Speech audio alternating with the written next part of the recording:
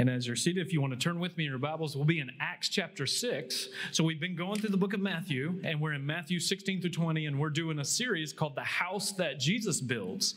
And we're in a season and stage where we're building our church, and what we want to do is follow the blueprint that Jesus lays out in Matthew 16 through 20. He lays out a blueprint for how he's going to build his house. And we've been looking the last several weeks that the house is built on a foundation, and that foundation has two main parts. It has a confession that Jesus is the Christ, and then it has a commitment to follow him. And we've been looking at that confession, and what I want to do is use Acts 6, 1 through 7 to try and illustrate and synthesize the things we've seen over the last couple weeks. So to set this up, what we're going to do, I want you to imagine the crisis in the boardroom. So I'm going to sketch a scenario, and what I'm going to need for you to do is kind of fill in with your own imagination a lot of the details and the situation. So I want you to imagine we're in a boardroom. So you're coming into this boardroom. It's midnight. It's a little after midnight. There's a couple different characters. There's a crisis coming, and we have this fictitious, we'll say it's a fictitious, multi-billion-dollar company. So so here's our boardroom members. Now, if you happen to be like visiting and you're on the special counsel to one of the 3 richest people in the world, this is all a completely fictitious, made-up story. And so you come in this board, and let's just imagine the CEO is a guy named Tim, and Tim is a mild-mannered man who has this remarkable ability to kind of synthesize things and bring people together. And let's just imagine that Tim was college buddies with Jeff here, and they started the company. Jeff is the no-nonsense type A leader who's really been the one who's propelled this company like out of the garage and into the stratosphere. And Jeff just he talks and he's just a Rolodex of cliches and things like if you're not moving forward, you're falling behind. Fortune favors the brave. Move fast, break things. It's just this Rolodex of cliches coming, constantly moving. His basic default is move, go forward, act. And then eventually they had to bring on Terrence. And Terrence here, Jeff dismissively calls Terrence the numbers guy.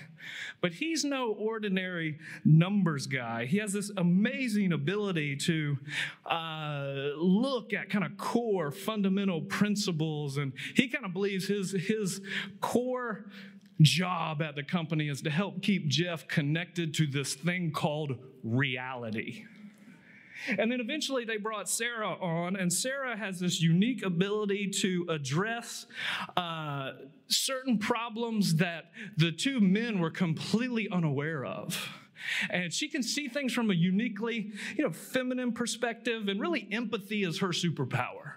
People say that when they're in the room with her, they feel like they're the only ones there. And Tim has gotten word that tomorrow in the Times, there's going to be this explosive expose that's going to reveal some very questionable, unethical sourcing practices. And then they've also got word that it's coordinated with what Jeff believes is a carefully coordinated social media conspiracy that's going to accuse several of their senior management and high-level employees of things like racism and other things that could potentially, explode the company. So for the last 2 days, they've been fueled by caffeine and other unhealthy things, and they're here in the middle of the night in the boardroom trying to determine, what do we do? How do we handle and manage this crisis? So just kind of imagine what type of conversation would play out. Maybe Tim would start and he would ask Terrence, all right, Terrence, what are we dealing with? What's the actual situation? And then Jeff, of course, knew that he was going to start with Terrence, and he'd been ready, and he's upset, and he instantly doesn't wait to hear what he says and interjects and say, hey, look, as leaders, we set the pace. You create the standards. If we wait on what Terrence has to say, the pace is going to be too slow. Our stock evaluation could tank by the morning. We have to act. We have to get out in front of this thing. We don't have time for debate. We don't have time for risk assessment or a thorough examination of our options. We have to act. We got to move fast and of course, before he can even finish the sentence, Sarah jumps in and says, whoa, yeah, we know. Can we not speak in cliches for 1 minute, move fast and break things? Yeah, that's why I'm here. Because the whole time this company's been going, it's been moving fast and you've been breaking things. And some of those things you break aren't just digital code. There's these things we call human beings. And they've been run over by your freight train. And so what we need to do is we need to take a moment and we need to find the victims and we need to hear their story and we need to walk through to help them process their pain.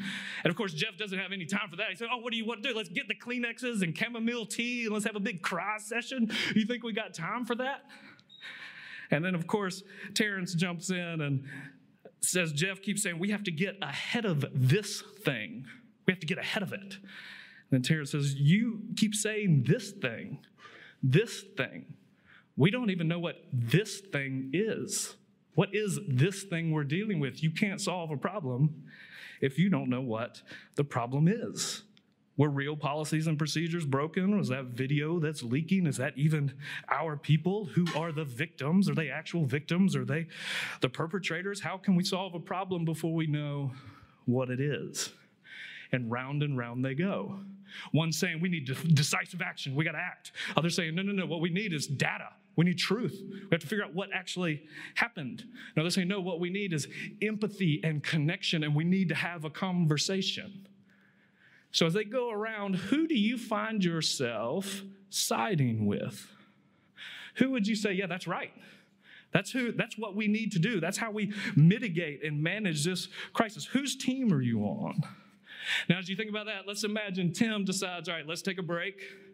And while they take a break for a few minutes, we're going to spend some time looking at another moment of crisis, another controversy, another group of individuals. And let's say, all right, how did they solve their crisis? And as we do, what we're trying to do is we're trying to synthesize what type of things does Jesus put in place for his house to function? What type of positions, what type of people are needed around the table? So let's look at Acts chapter 6, verse 1 through 7. Now in the days when the disciples were increasing in number, a complaint by the Hellenists arose against the Hebrews because their widows were being neglected in the daily distribution. And the 12 summoned the full number of the disciples and said, "It is not right that we should give up preaching the word of God and serve tables. Therefore, brothers, pick out from among you 7 men of good repute, full of the Spirit and of wisdom, whom we will appoint to this duty. But we will devote ourselves to prayer and to the ministry of the word." And what they said pleased the whole gathering. And they chose Stephen, a man full of faith and the Holy Spirit, and Philip, and Prochorus, and Nicanor, and Timon, and Parmenes, and Nicholas, the proselyte of Antioch. And they set these before the apostles, and they prayed and laid hands on them. And the word of God continued to increase, and the number of the disciples multiplied greatly in Jerusalem. And a great many of the priests became obedient to the faith. All right, so let's imagine we're pulling back here in Acts chapter 6. We have this scenario of possible dissension. And up until this point, Peter has been the central focus, and he represents the preaching and the teaching ministry. And then in Acts, starting in about chapter 3, 4, 5, 6, we have this whole series of ways that Satan is going to attack the church. And his primary goal is to shut them up, to silence them, to get them to quit proclaiming this word, this gospel, this announcement of the kingdom coming. And the way he does it, he tries a couple different strategies. His one strategy is just persecution. Tries to beat them up, put them in jail, to bully them. Then he tries corruption in Acts chapter 5, tries to get them corrupt. And then here, depending on how you want to phrase this, he either tries internal dissension or distraction, get them focused on something that's maybe not as central, lose the sense of priorities, or internal dissension. And these are the three kind of major threats that come from the very beginning as Jesus builds his house on the earth. And his first step is to establish the doctrine, to get the teaching right, where they come together and they devote themselves to the apostles' teaching and to prayers and to fellowship. They devote themselves to a certain community life that's built on this foundation. But here in Acts chapter 6, we see that second step being put in place as he's going to put in the parameters for the context for their community care and how they're to care for one another. So what you notice is that the growth of the church and the increasing numbers of impoverished believers has required them to restructure how they're organized themselves, restructure their community. And so what the 12 do here is they establish a new group of leaders with distinct and direct responsibilities. So eager to preserve the unity and preserve the priorities. So let's kind of walk through this passage. And as we walk through it, a couple things I want you to notice. Just kind of notice verse 1, verse 7. It begins the growth of the church. Now in these days, the disciples are increasing in number. And then it ends. They're still increasing in number and the word is increasing. And then in verse 1, it unpacks, all right, here's the problem that they're facing. And then we see how they faced it. Called a meeting, offered a solution, accepted the proposal, and then the continued growth. So what we want to do is this morning, we're just kind of walk through these steps. And here's kind of first century biblical crisis management. Kind of crisis or conflict management 101. And I think what we're going to learn is a lot of kind of core principles for how Christ expects his household to operate. So first, the problem they faced. Let's look at the problem. Notice in verse 1, now in the days when the disciples were increasing in number. So this is one of a problem of health, a problem of growth. Things are growing, and then notice a complaint came. When they were increasing in number, a complaint by the Hellenists arose against the Hebrews because their widows were being neglected in the daily distribution. So a complaint arises, or you could translate that word, a murmuring. You know, we've seen this in Abraham, when Abraham and Lot both were prosperous and growing. A complaint, a murmur rose up. You see the Israelites, same word in the wilderness, when they were passing through the wilderness in Numbers 11, they began to murmur. And notice who it's between. It's between Hellenist Jews and the Hebrews. Now, they are of the same, in essence, one of the challenges we have to do is, all right, how can we get ourselves into emotionally the energy that would have been in the room and the sense of frustration and the sense of violation. So how can we kind of feel that? So you got Hellenists, you got Hebrews. All right, so they're both Jewish, they're both Jews, but one's Hellenist, they speak Greek. The others are Hebrews. Their primary language is Hebrew. So you have multiple synagogues all throughout the city. Some would be exclusively Greek-speaking. Some would be primarily Hebrew-speaking. And kind of a way to get a sense of what's going on here, you can almost think like the Hebrews would have looked at the Hellenists as liberal. They're the worldly ones. They're the ones who are kind of capitulating to the way this world is. You know, the Hellenists, speak Greek, like that's the language of the marketplace. That's the language of entertainment. That's, in essence, the language at school. That's the language of the world. So they're kind of going with the world. They would look at them as liberal. The Hellenists, would look at the Hebrews as conservative. They're so old-fashioned.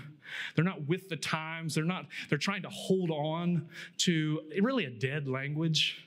Another way you kind of think about it is some of the tension you can have. Maybe you can see it in first-generation Spanish speakers and then their children who speak Spanish and English. Maybe one way to kind of imagine what the tension would have been like.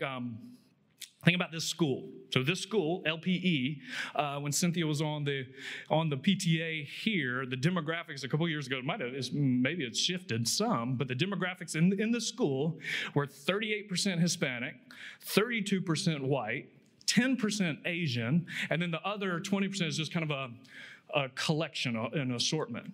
So could you imagine what it would be like, the energy, if it was decided, all right, we're actually going to separate those two. We're going to have two schools. One's a Spanish-speaking school, one's an English-speaking school.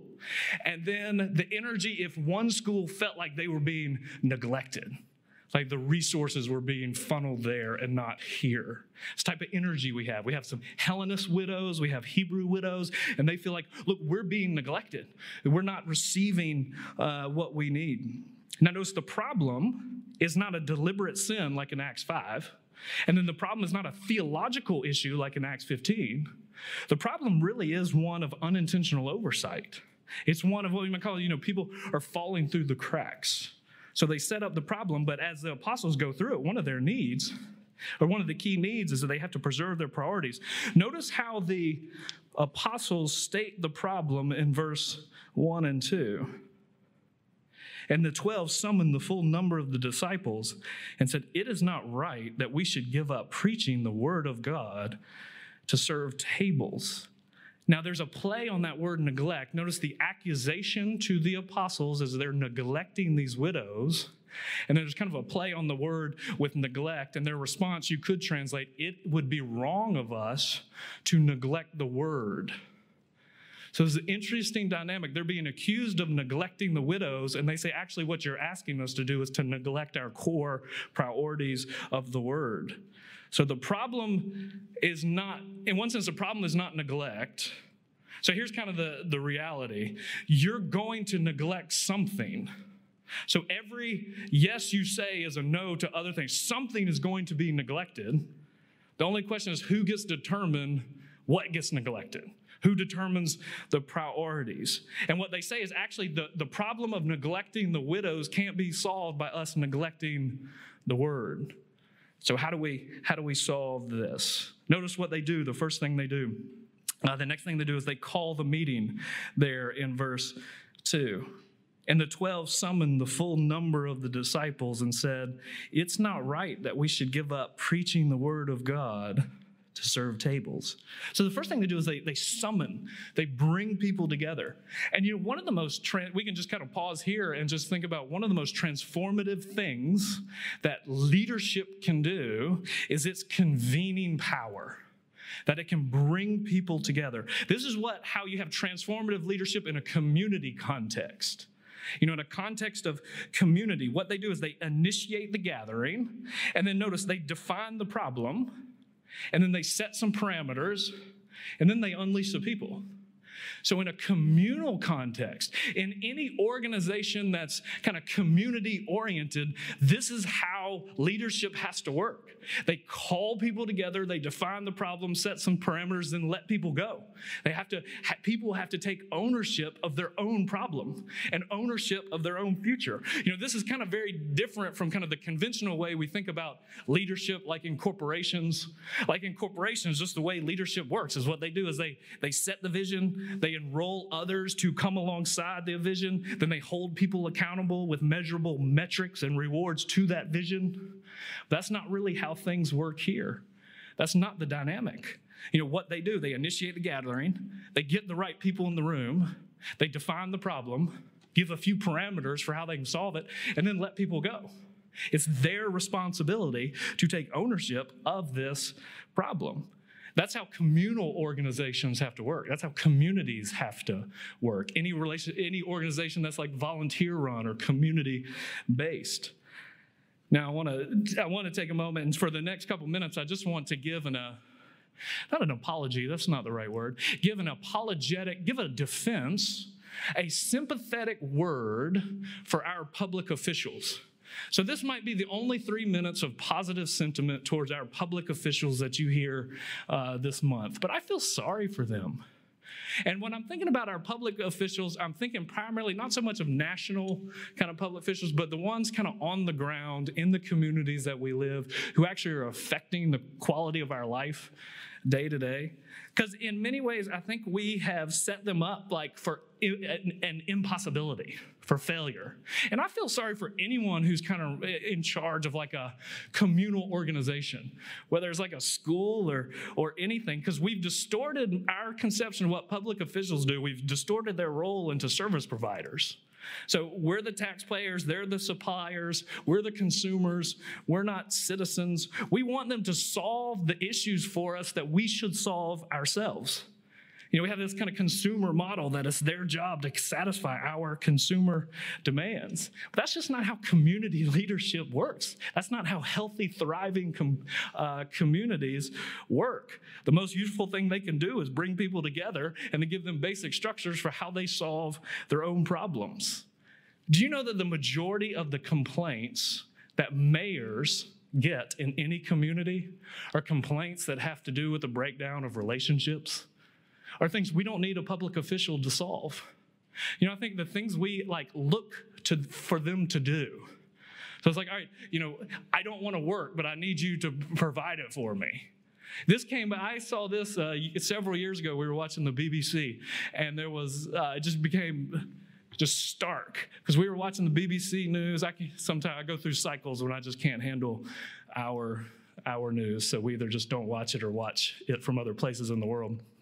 And we were watching the BBC, and over Denmark and Iceland and the northern European countries, there was a giant volcanic explosion, and there was volcanic ash covering the atmosphere.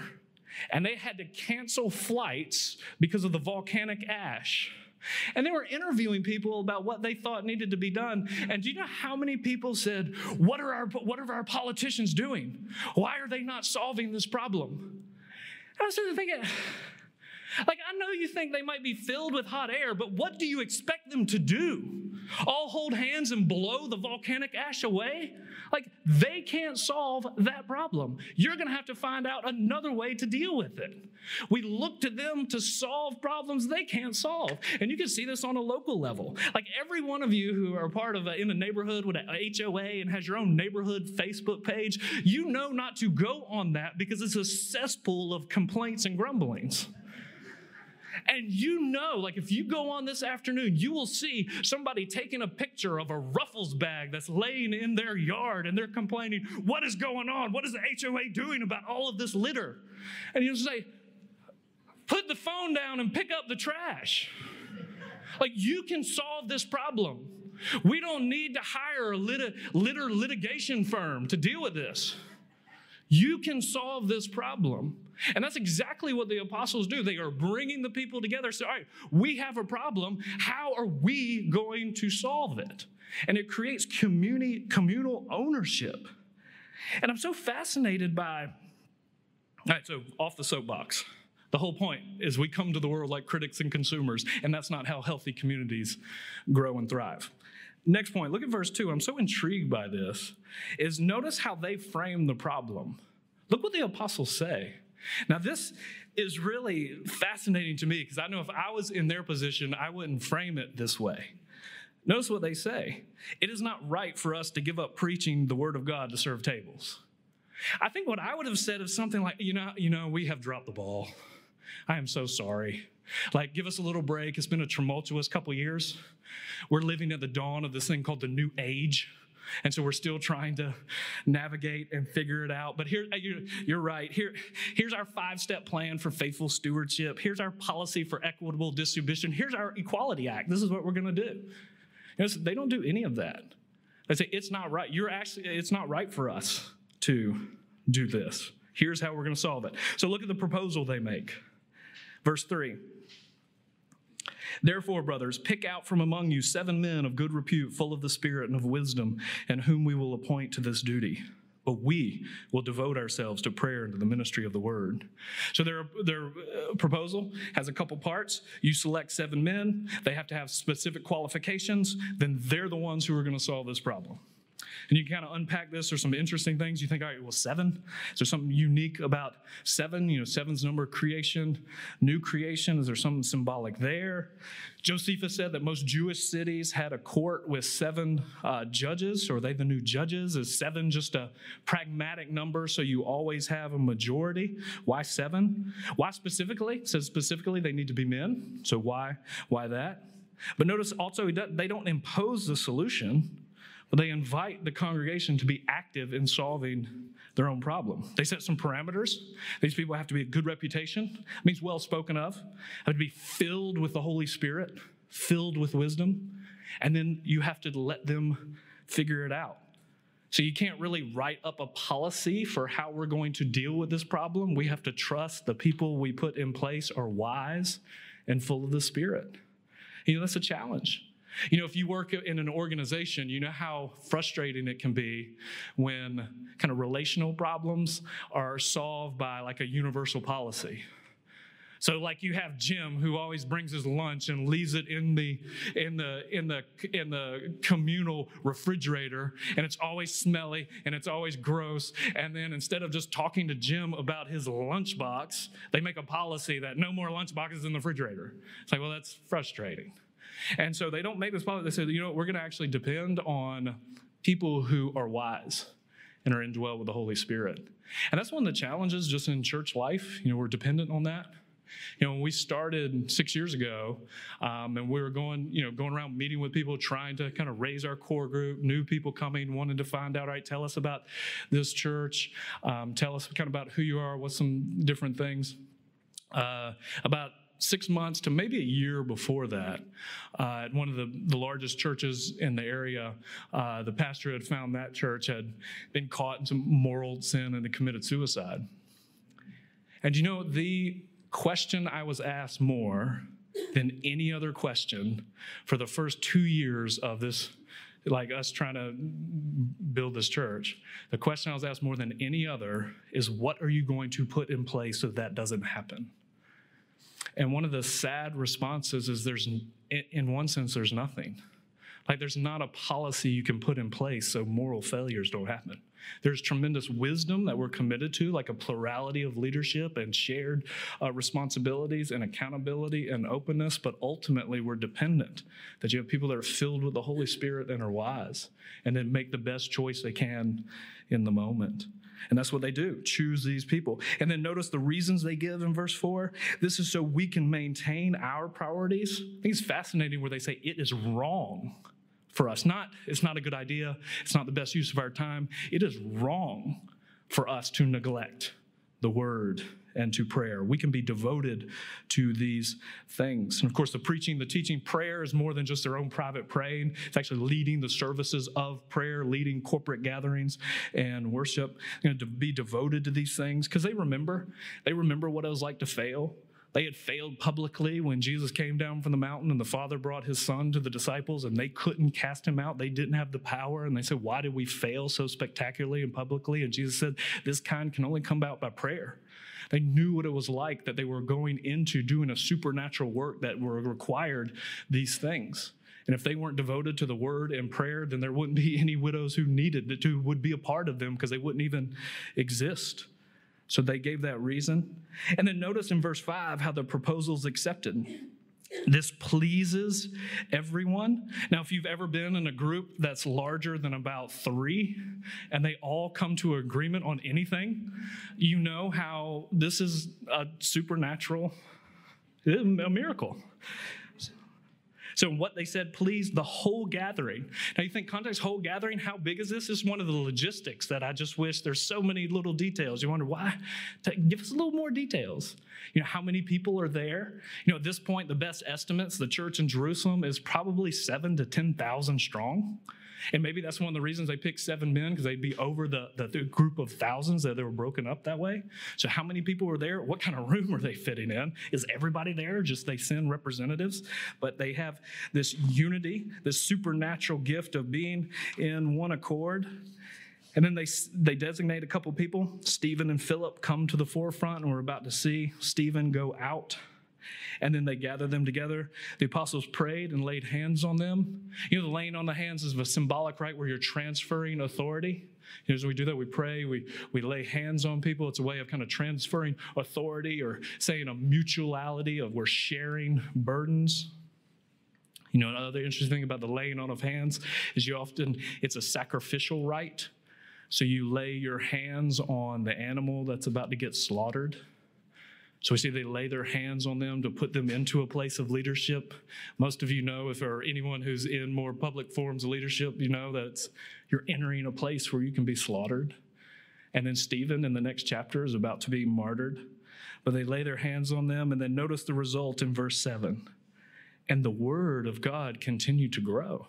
The word, it's living, it's active, it's an actual force, it's a power, it's a character, and it continues to grow. And they grow as more people are accepting Christ as their Messiah and Savior, and they grow as people grow deeper and deeper in the knowledge of him. And so the crisis is averted, and some vital lessons are learned. So reasons why this matters. Let's sum up with this. Why does this matter? Because I think this offers such tremendous lessons for leadership, for problem solving, for how healthy communities relate. And it gives you such a beautiful picture, I think, of the formation of what we could call the second branch of Christ's government, how he's going to order his household, his kingdom on earth. You know, it's such an interesting line that Luke throws out there at the very end. Did you notice where he says, and many priests became obedient to the faith? See, why does he throw that there? My hunch is that the reason why is because the ministry that we talked about last week, Jesus' ministry of healing, that is continued, that's his priestly ministry of bringing reconciliation between us and God and us and one another. And that ministry of healing, that the priests are recognizing that the culmination and the fulfillment of who they are, what they've been called to do, why they exist, is now going to be embodied in this new ministry that the church calls the deacons. The deacons are the ones who now extend and formally have the responsibility to carry on those ministry of healing. But here you can kind of see that second branch of Christ's government. All right, first we have the teachers who are going to establish the teaching. Now we're going to have the deacons who are going to be responsible for establishing and tending and taking care of the weak and the poor and the needy and the vulnerable. But here what we see is a couple principles. In Christ's house, it's going to be run at the table with a plurality. There's a group who make the decisions, and what we can call triperspectival leadership. So don't be alarmed by the big word. It's a big word, but it's kind of a simple concept. One of the key things that we see is a thing called triperspectival leadership. What is that? It's a way of looking at the world through multiple perspectives. And what it is, it's rooted. This comes from one of who I think is one of the greatest living theologians, John Frame, who was one of my teachers at RTS, and writes about this. But the idea is that God has always utilized three primary offices to organize his people: the office of the prophet, the priest, the king. And the prophet's role was to proclaim the truth of God to his people. The priest cared for the people by mediating reconciliation between God and people. And the king was to order and advance God's rule among his people so that they would be a signpost of God's reign to the world. And I think he's ordering his kingdom that way. Now, you may not realize, you may think, all right, triperspective, that's like a big fancy word. It really just means an intentional separation of powers. And, you know, one of the amazing things about the country that we live in is the founders knew this and intentionally established a form of government that was intentionally built on three different branches that had a separation of those powers and were very intended that it only works if they work together in unity and harmony. Now, in many ways, they took the concept and they had to add in things like checks and balances because that they knew that we were all sinners and left to ourselves, we will pursue our own selfish ambitions and try and squash the other ones and exalt ourselves. So there's checks and balances to keep us from that. And I believe that's the best form of government you can do here on this earth apart from the Holy Spirit. And what the Holy Spirit does is take that same form and then fills it where we now joyfully, humbly recognize and live that way. So why is this important? I think it can help you in so many ways. It can help you alleviate some of your frustration. It can help foster humility in your own heart and appreciation for the needs and gifts of others. It can shed light in your own life about where you need to grow. It can create a communal context where you need one another. So now I want you to think for a second, all right, well, of those three, because I think every single person has been made in Christ's image, and so God gives gifts to his church and his people, so every person in this room would primarily fall in, there's one of these that you're strong in, and there's probably a secondary one that you're probably, not bad in, and then there's one of these that you probably struggle with. So I want you to think for a second about you. Which one of those are you? Which am I? So one way you can tell, all right, in the opening illustration, was there a person you were instantly gravitating towards? Like, oh yeah, they're right. They're absolutely right. So that might be a good indication that you're strongly in one of those channels. I was trying to craft that in such a way where you could see Jeff as kind of the leader. Might call him the king. He might think he's the king. And then, of course, Terrence is the prophet. And then Sarah would be the priest. Is there a certain channel that you naturally flow? Or as you look at Acts chapter 6, this story, and we get done with the story, and I asked you, all right, in your opinion, what's the big win of the story? What's the win? And if you say, well, the big win is that it's obvious. I mean, wait a minute, what is it? It's obvious. It's obvious that the big win is that the hungry widows are now being cared for. I mean, you have these widows who are hungry, they're vulnerable, and now they're being cared for. That's the big win in your mind, then you're a priest. You're one of the priests. Or you might say, well, isn't it obvious? The big win is that the apostles are now freed up to study and preach. I mean, that's the big win. They're no longer distracted with these secondary things. They can preach the word.